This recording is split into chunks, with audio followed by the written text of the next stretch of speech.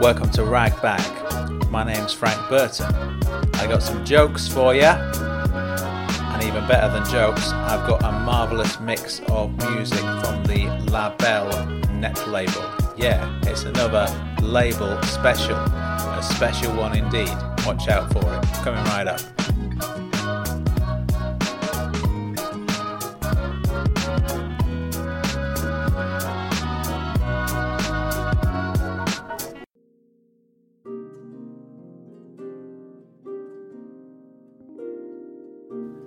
So lots and lots of music coming right up. We got some jokes first. This was prompted by a listener who goes by the name of Samantha.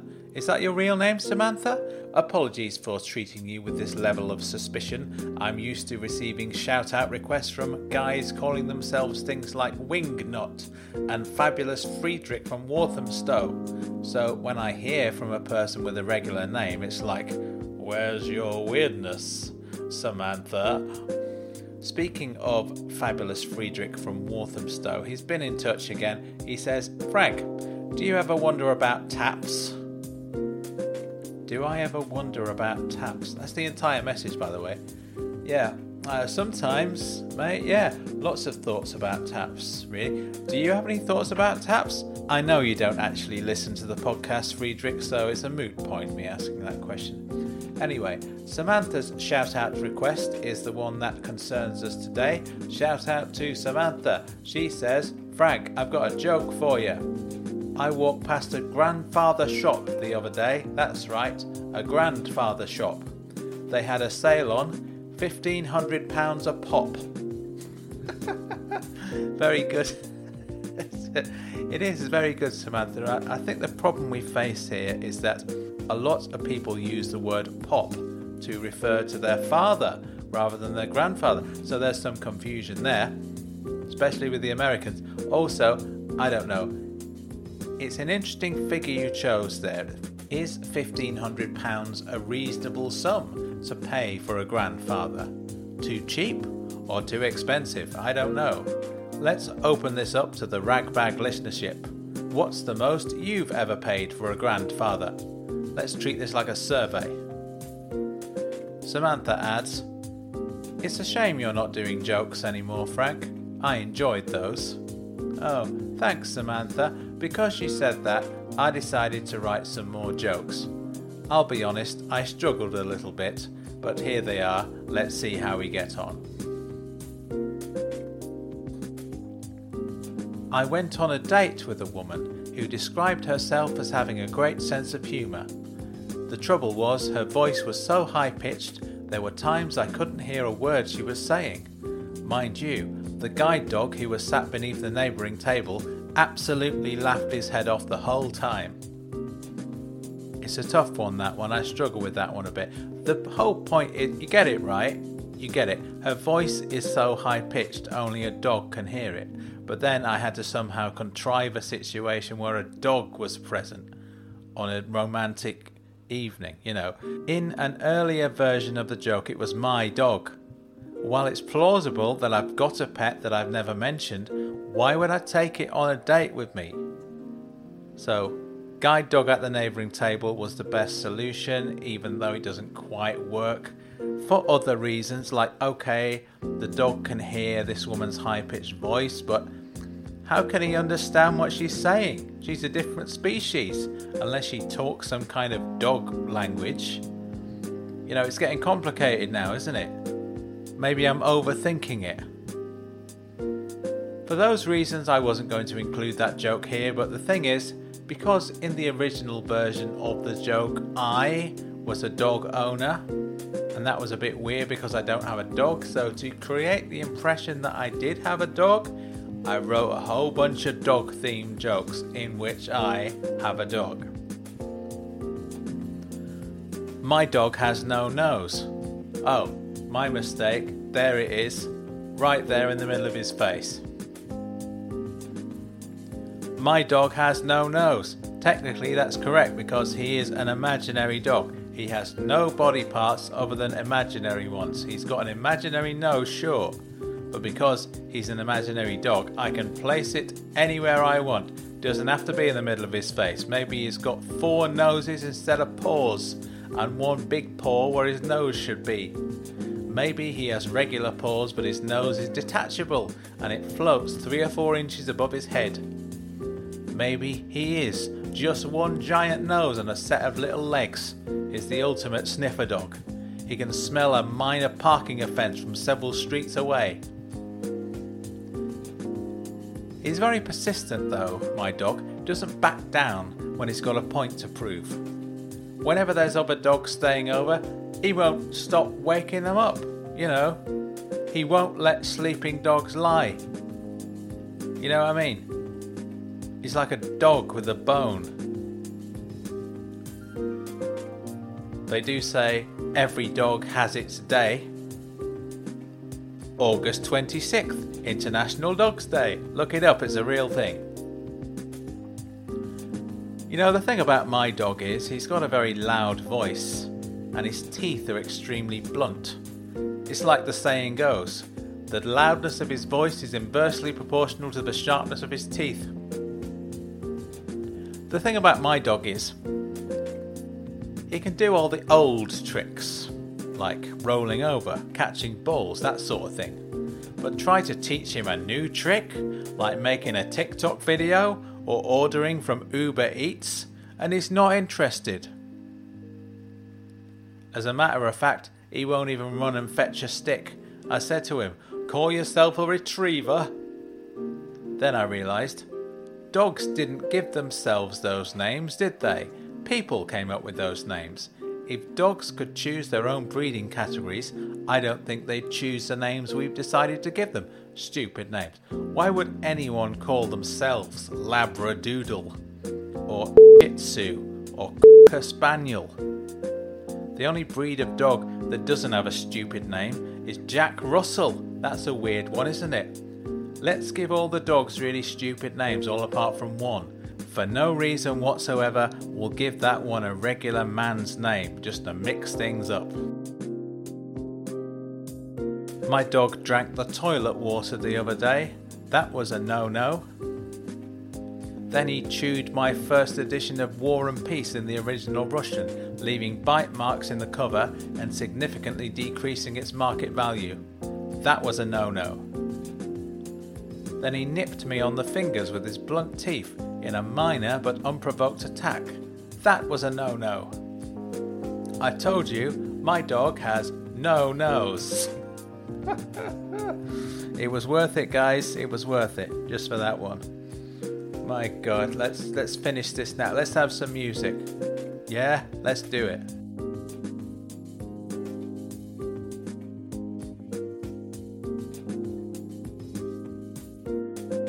And now, here it comes. A fine selection of music from the Label net label. Many thanks to Adriano and Elisabetta for getting on board with this and also for selecting all the tracks.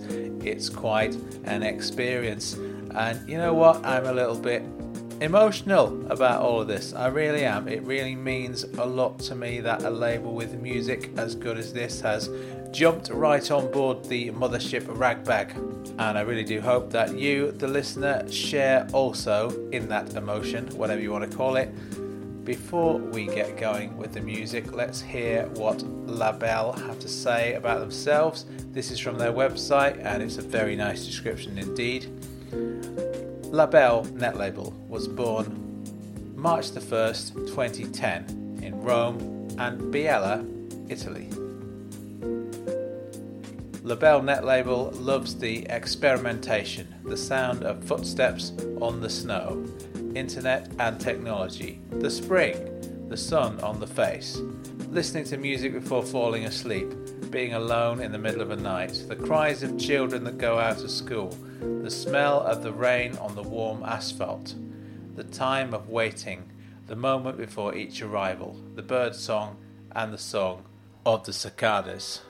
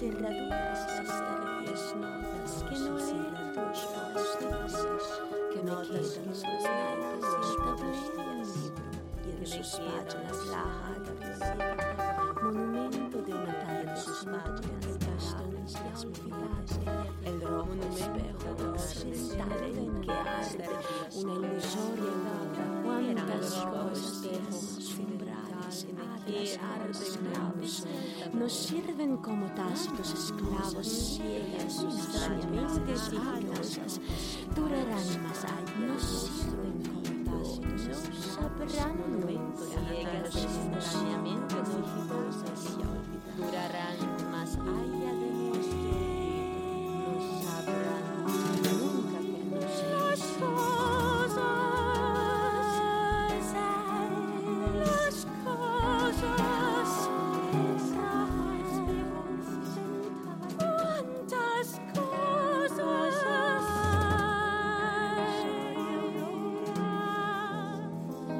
tácitos esclavos, tácitos esclavos,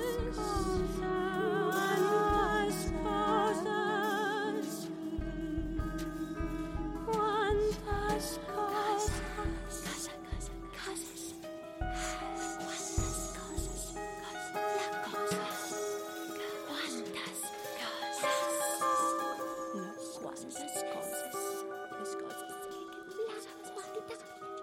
cosas, cosas, no sabrán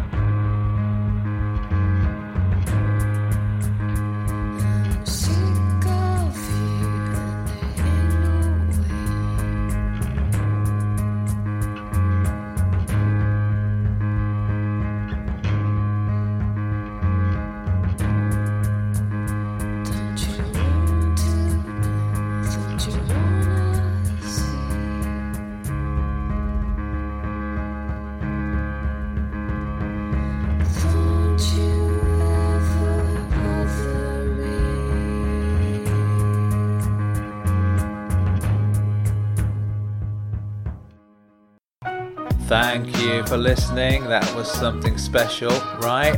All the links to the Label net label can be found in the show notes alongside a full track listing.